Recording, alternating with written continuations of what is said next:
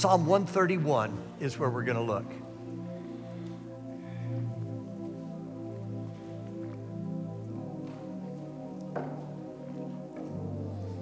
Let's read the word of the Lord together, shall we?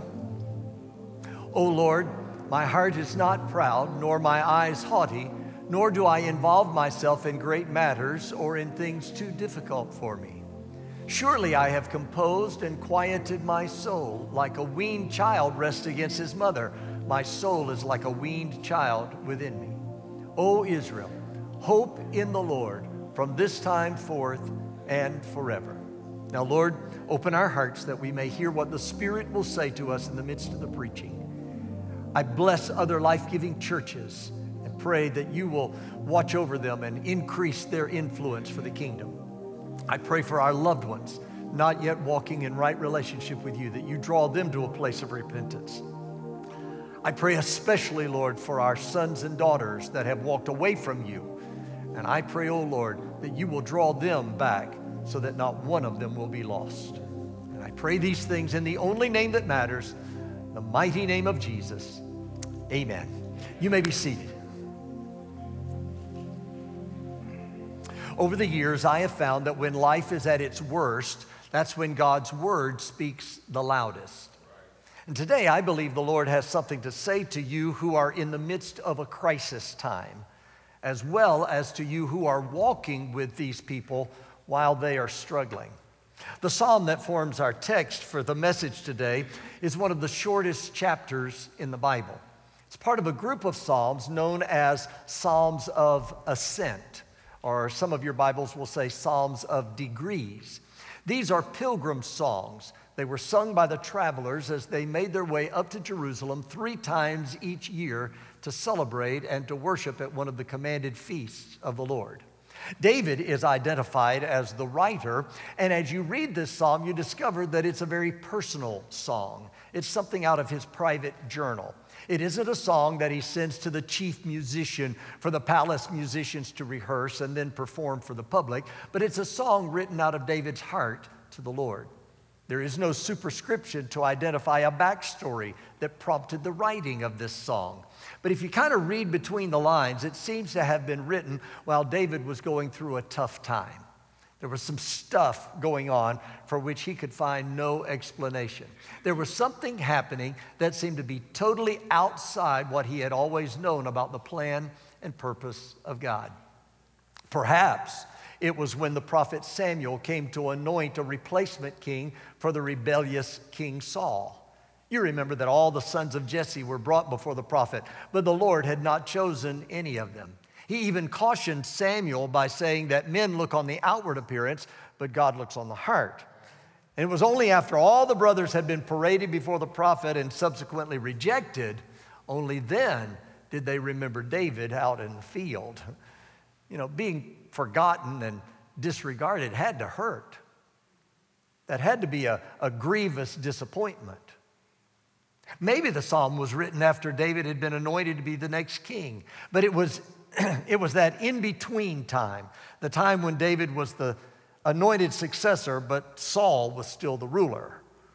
No matter how loyal David was, Saul was always suspicious and paranoid, and David had to flee in order to keep from being impaled on Saul's javelin, thrown in a fit of jealous rage.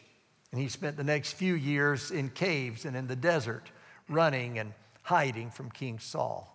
I wonder if that wasn't a period of questioning by David, wondering if God had set him up, and if perhaps God had forgotten and abandoned him.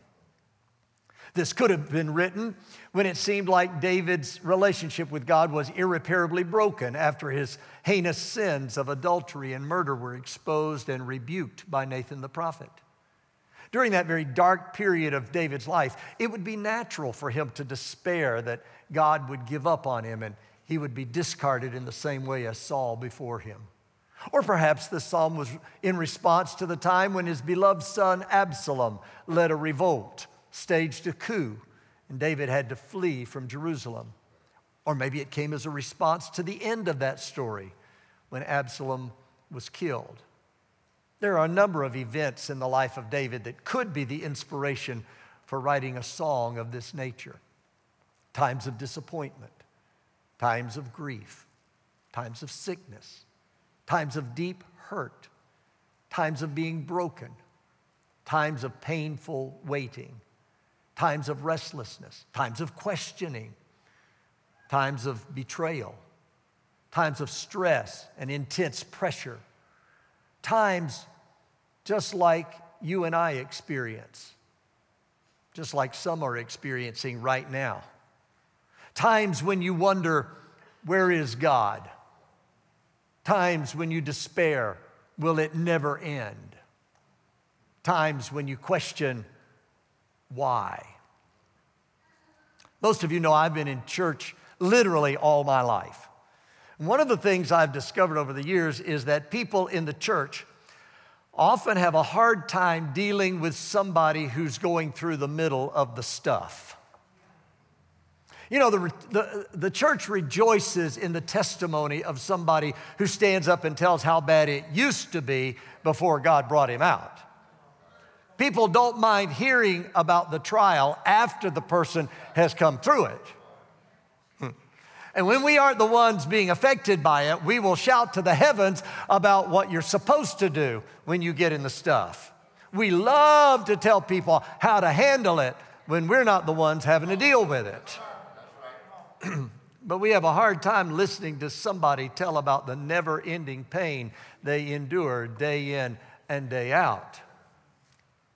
It's hard listening to somebody tell about the relationship that is irreconcilable and isn't going to be repaired. It's hard listening to somebody tell about the financial struggle that's ending up in bankruptcy and homelessness. It's hard listening to somebody tell about sickness and suffering and disappointment and heartbreak and the hopelessness of their life when they're in the middle of it. Even when you read the Bible, if you're not careful, you'll do it a disservice because you'll sanitize it and you'll spiritualize it.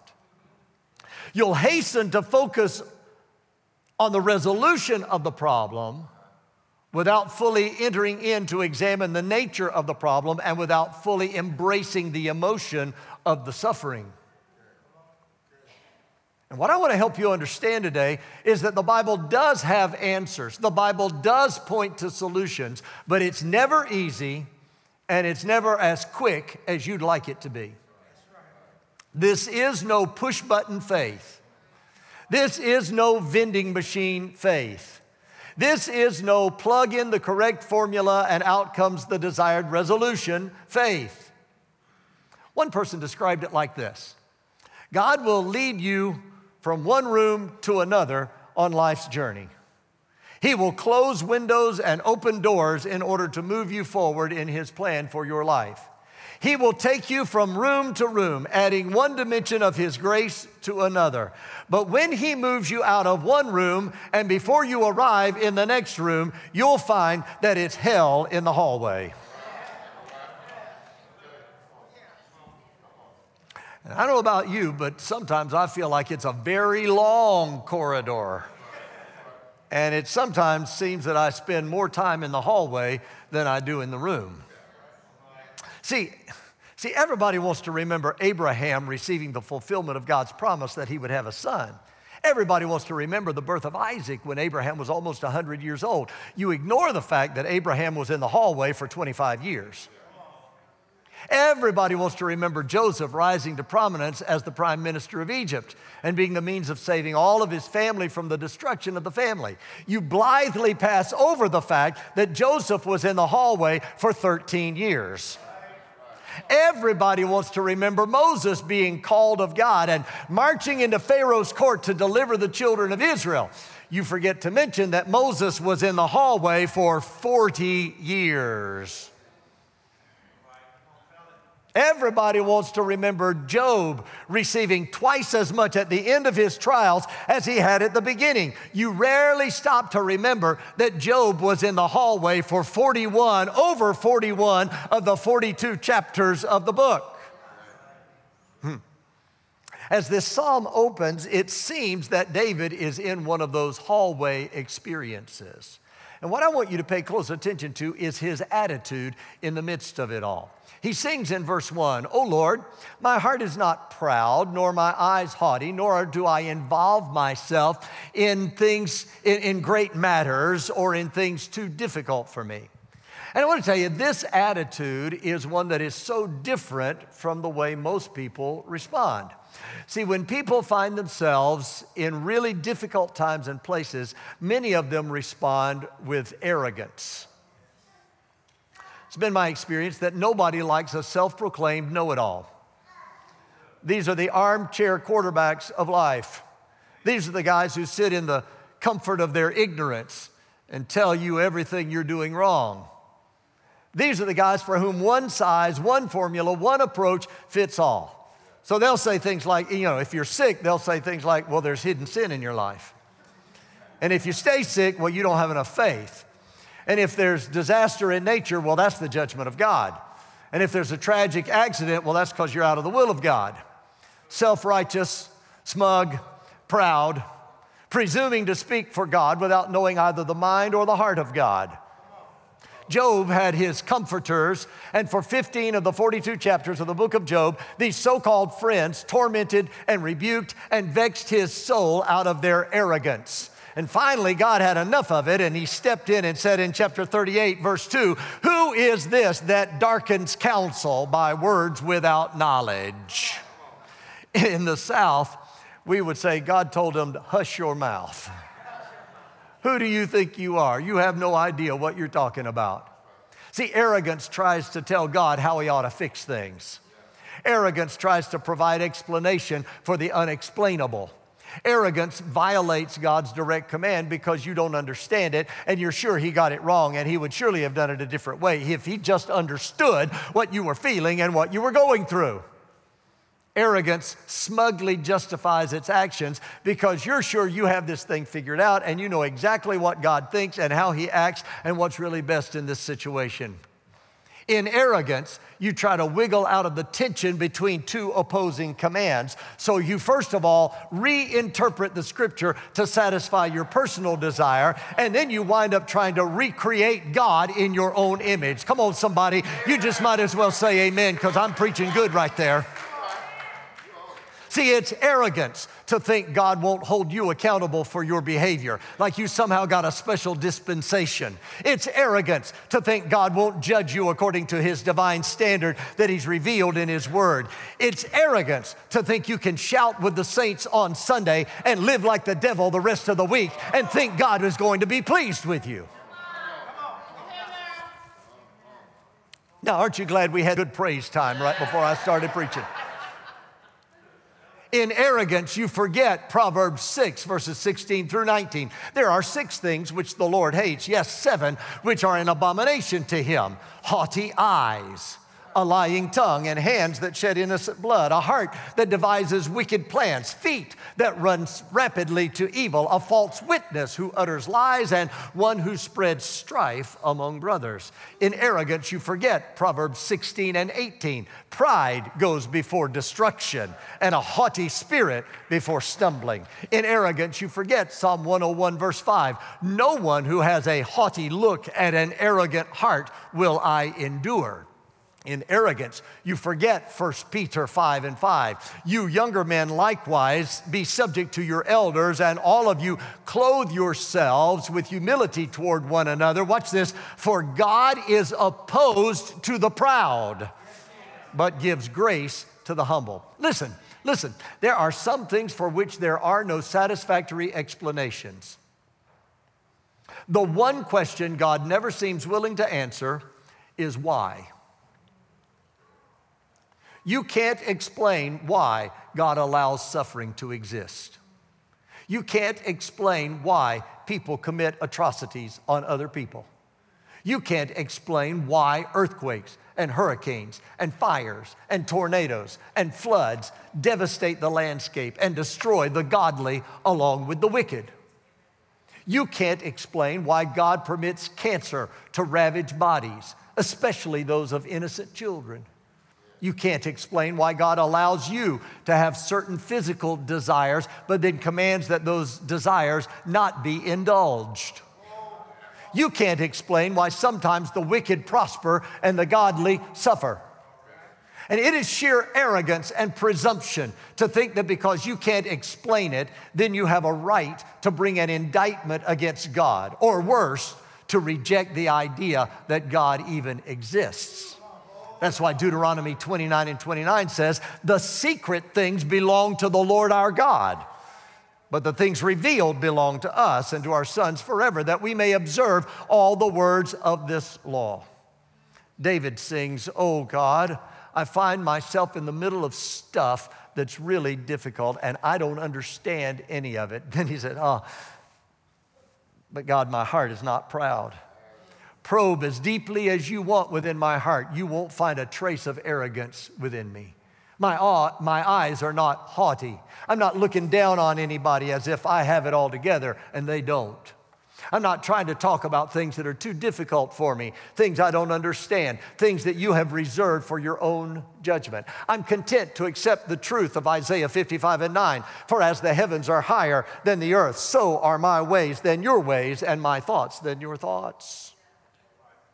The first response people tend to have when they or someone they know is in the midst of unexplainable difficulty is arrogance.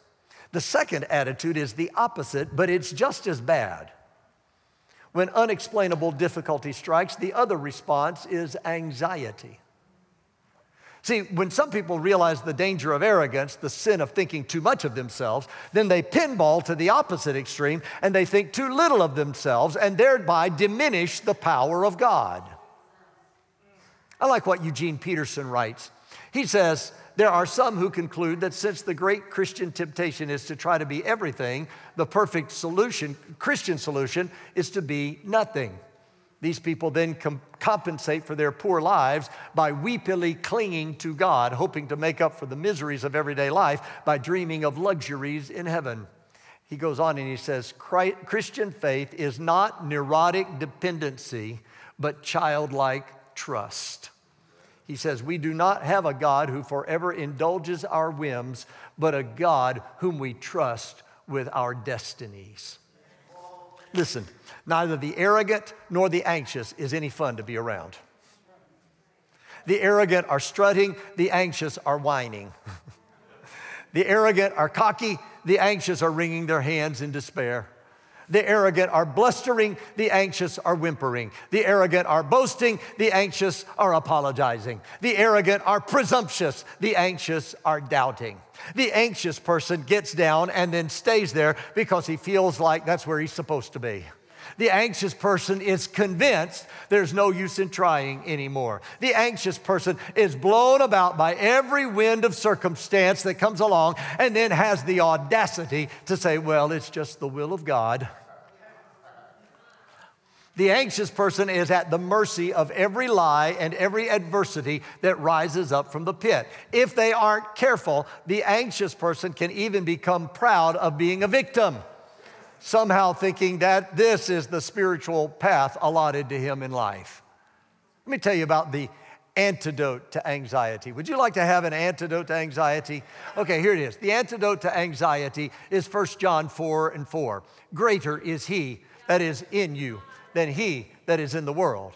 The antidote to anxiety is 1 Corinthians 15:57. But thanks be to God who gives us the victory through our Lord Jesus Christ. The antidote to anxiety is the grand doxology of Jude, verses 24 and 25. Now to him who is able to keep you from stumbling and to make you stand in the presence of his glory, blameless with great joy, to the only God our Savior, through Jesus Christ our Lord, be glory, majesty, dominion, authority before all time and now and forever.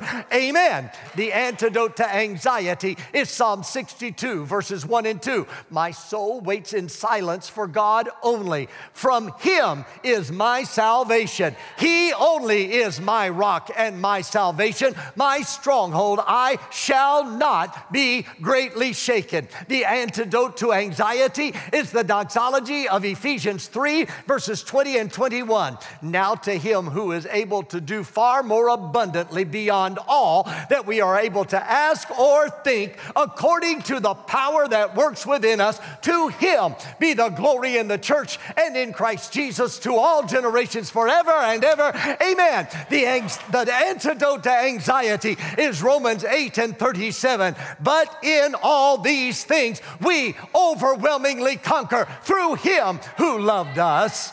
I wish I had somebody in this service who would dare to believe that you're not a loser, you're a winner. I wish I had somebody who would dare to believe you're not a victim, you're an overcomer. You're not falling down in defeat, you're rising up in victory. You're not under the pile, you're on top of the heap. You're not doomed to failure, you're destined to win. That's the decree of the Lord God about you who are his children.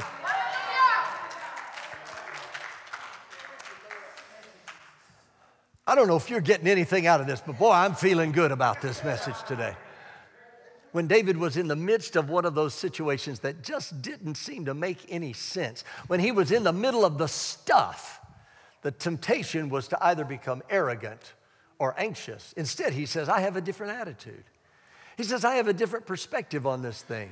Oh Lord, my heart is not proud, nor my eyes haughty, nor do I involve myself in great matters or in things too difficult for me. But then look at verse 2, what he says. This is the place to which the Lord is trying to bring you today. He says, surely I have composed and quieted my soul. Like a weaned child rests against his mother, my soul is like a weaned child within me. Instead of arrogance or anxiety, it's assurance. It's a beautiful picture of trust. You know, when a child is born, he looks to his mother's breast as the source of nourishment. Breakfast, lunch, dinner, second breakfast, 11sies, mid-afternoon snack, midnight, all come from the same place. Now, this infant doesn't know exactly where the food is coming from, or even when it is coming, or if it is coming. So every twinge of hunger or need for comfort is a cause for panic and sets him to crying. Now, I don't know how long it's been since some of you were around a nursing infant, but nursing infants do not generally wait with poise and patience for their food. If it doesn't come immediately, they get upset and scared they're not going to eat. They may not be able to articulate it like that, but when the food doesn't immediately come, they start to panic. They get loud, and before long, they're screaming and sobbing uncontrollably. Now, as time goes on, there comes a day when the child has to be weaned from the breast. And it's not a happy day. He cries with hunger and gets a bottle shoved in his face. This is not what he was looking for. Big tears roll down his face. His arms reach out, but his mother pushes him away. He fights, he pouts, he screams, all to no avail. Mom, who used to be his best friend, has now become his enemy. And if mom has any heart at all, she cries too, because from now on, things are going to be different. She will feed him, but never again in the same way, because then that child graduates from the bottle to pureed food and then on to solid. It's called growth. Unless a mother weans her child, he will never grow up. He'll be a baby all the days of his life. Even though it may seem hard, and even though the child doesn't understand it, if a mother truly loves her child, she will put both of them through the pain of weaning.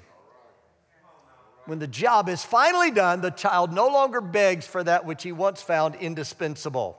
See, once he couldn't live without his mother's milk. Now he no longer needs it. That's what David is saying in this psalm. He says, I've done some growing. I've matured. I've come to the place where the things I thought I had to have, I don't need anymore. See, once that child is weaned, he may still be very young and in many ways still pretty helpless, but he's been around the block a few times. None of the previous instances of hunger have resulted in his death, so that sort of fear is gone by now. He's old enough to know that mom is pretty good about giving him what he needs and even most of what he wants. Maybe he's old enough now to tell mom that he's hungry. Maybe he's even old enough to understand and be satisfied when she tells him, wait a minute, dinner is cooking and we'll be ready to eat shortly. If you'll only be patient just a little longer, dinner will be served. That's the picture David paints here in verse 2. Surely I have composed and quieted my soul. Like a weaned child rests against his mother, my soul is like a weaned child within me. It's a picture of security. It's a picture of devotion. It's a picture of quiet assurance. It's a picture of trust. Now let me ask you, which of these three pictures best describes the condition of your soul before God? Are you a worrier? Does the least bit of bad news seem to be cause for panic? When you go to God in prayer over evil tidings, is your cry the scared whimper of an infant who doesn't understand his world? Or is it the simple acknowledgement of the one who is old enough and mature enough to say, oh Lord, I'm hungry, I have a need, but I'm willing to patiently trust you? Arrogance and anxiety work and pull against this condition of assurance. Arrogance says, the most important issue in these circumstances I face is what will become of me. Anxiety asks, what will people say about me? Will this cause me any pain? And you will not experience the spiritual equivalent of weaning and come to assurance until these questions are banished from your life. When you're in the midst of the stuff for which there are no answers, what's your response? Do you get up on your high horse and swagger and bluster as if you're too important to go through this kind of stuff? Do you spend all your energy trying to bargain with God or trying to tell him how to work so you won't be in the stuff anymore? Do you conclude that God can't possibly be at work because of how bad it is? Or maybe you just roll over and curl up in a ball under the covers trying to escape. Maybe you just whine about your lot in life to everyone you meet. Maybe you post your frustrations on social media in the hopes that you'll get some emoji with tears in the eyes.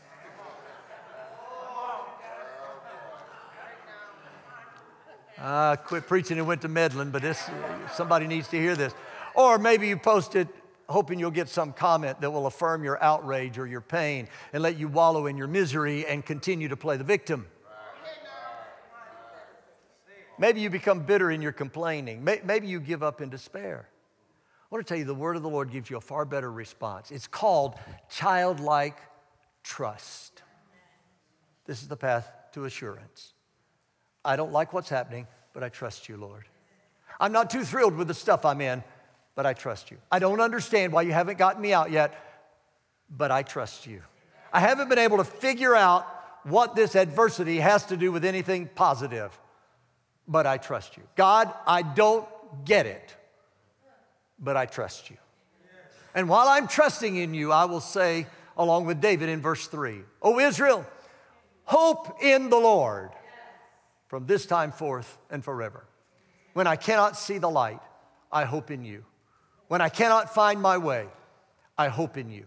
When I'm alone and afraid, I hope in you. When I'm in pain, I hope in you. When I'm all torn up inside, I hope in you. Oh God, I find my strength, my help, my joy, my hope, my all. It's all in you. That's the posture that leads to assurance. Hope in the Lord, childlike trust. There's a song that I heard some time back that captures this idea so beautifully. A couple of weeks ago, I went into Pastor Larry's office and asked if he could find a way for the choir to sing it. I know we can't have the choir in person on Sunday, but could we virtually find a way to do it? And this week, this week, they were able to put something together. So what I'd like to do is I'd like for you to hear the message of this song before I conclude this service today. That'll just kind of capture what I'm trying to tell you.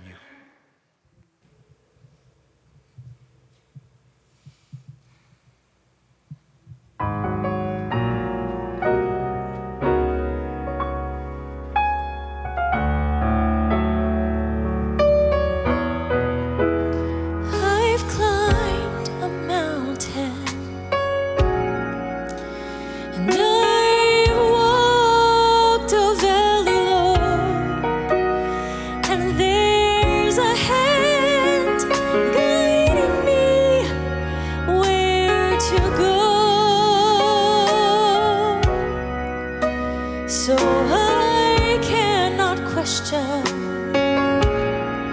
when storm clouds come my way, for I have placed my trust in you and you alone. Still I will trust you. Still I will follow. Still I will listen to your every calling. While the storm rages on and I can't find my way,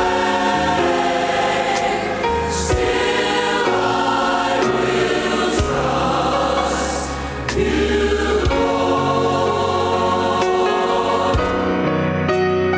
When in my dark hour you restored my weary soul, you led me to that resting place and made me whole. So I cannot question though stormy billows roll. My faith is secured, safe is my trust in you alone. And still I will trust you.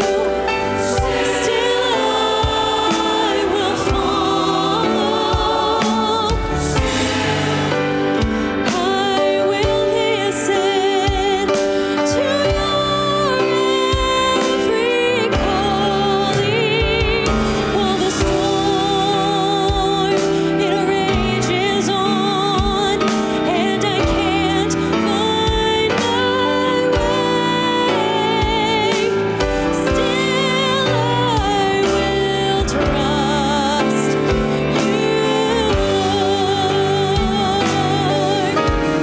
Yes, still I will trust you. Still I will follow, and still I will listen to your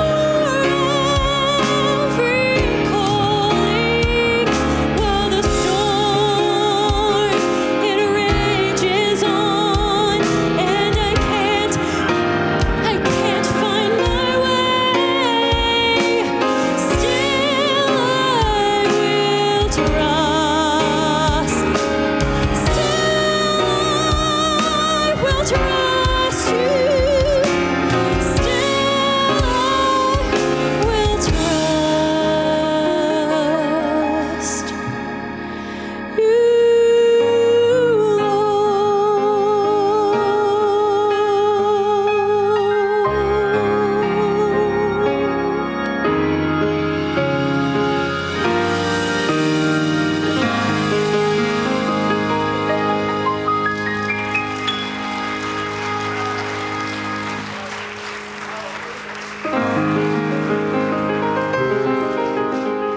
Stand with me, please.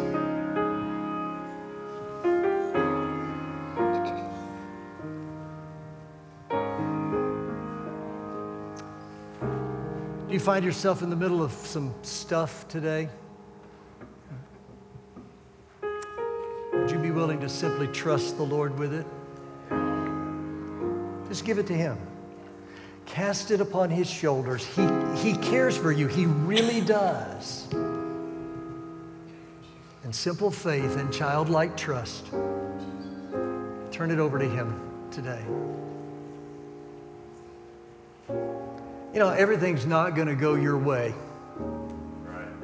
It's called life. That's right. But we just keep moving forward and say, Lord, I'll just trust you. Would you trust the Lord with whatever's going on in your life right now? Bow with me, please.